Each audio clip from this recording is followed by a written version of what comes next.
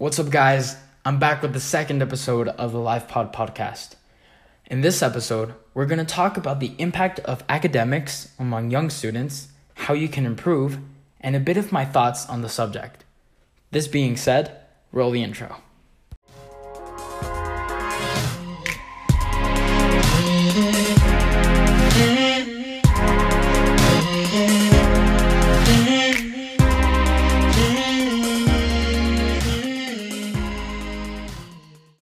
School is necessary. We learn, we meet, we fail, and in the end, we grow. However, there are some things in your academic life which you need to view and tackle in a whole different way. How I see it, off the top of my head, you should take advantage of your school in the following areas. First of all, let's see. Knowledge. Of course, it's the single most important asset you can obtain from your academic life. Look, it will not only benefit your professional life, but your personal life as well. But hey, we all know that, right? Second, networking. If you network with others, you will expand your social skills and formulate a few and true meaningful relationships in your school. I say a few because, look, let's face the truth.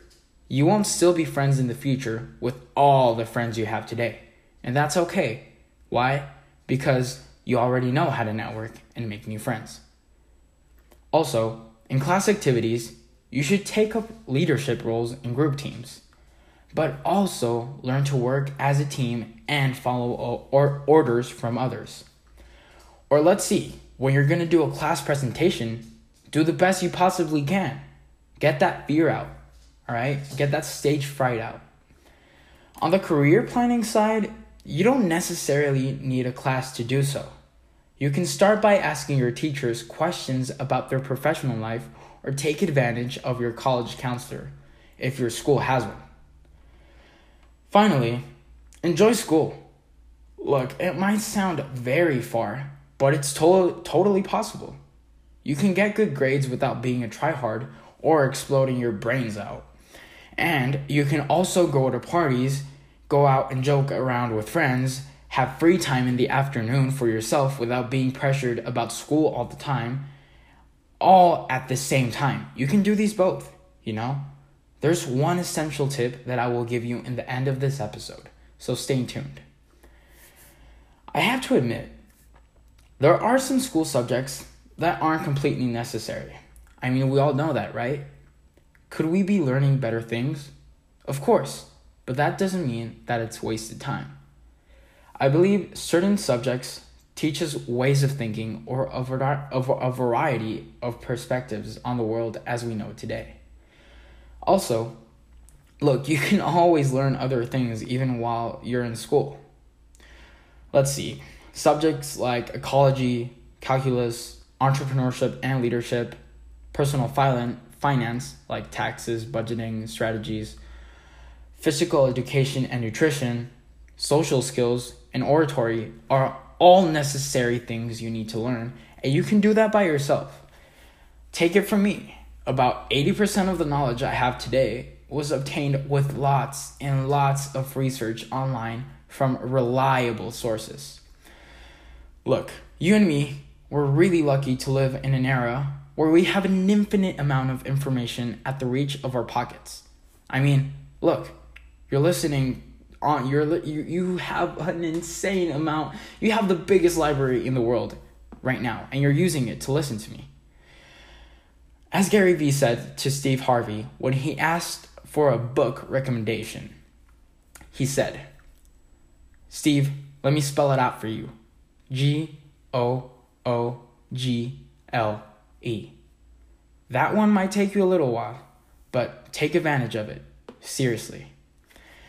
Look, I'm also going to be honest with you, with no intention of bragging. I haven't been stressed out about school in quite a while. In fact, once the clock hits 4 p.m., I forget all about my academic responsibilities. I even have a rule that I go by every single week of the school year. No homework on the weekends. Why? How do I achieve this? Because I know how to handle it. Look, I apply certain strategies that help me do great in school and still have time to enjoy my days. Like what, you might think? Easy. One word: scheduling. I plan my entire student workday and enter a state of deep focus when I do homework or study. This way, I get the schoolwork out of the day and the rest of the day is free. Look, my single best piece of advice for improving your grades is simply surrounding yourself with the people with the highest grades. Go up to them. Ask them specific questions in an area you struggle. Then offer something in exchange, and you're all set.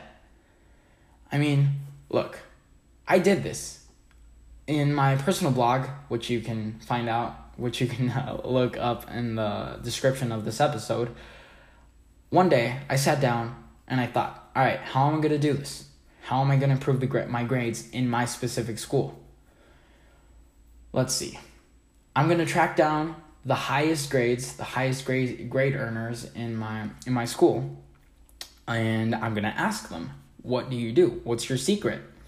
Surprisingly, they all like really cooperated. They all gave me really useful and specific information that today I used to bump up my grades.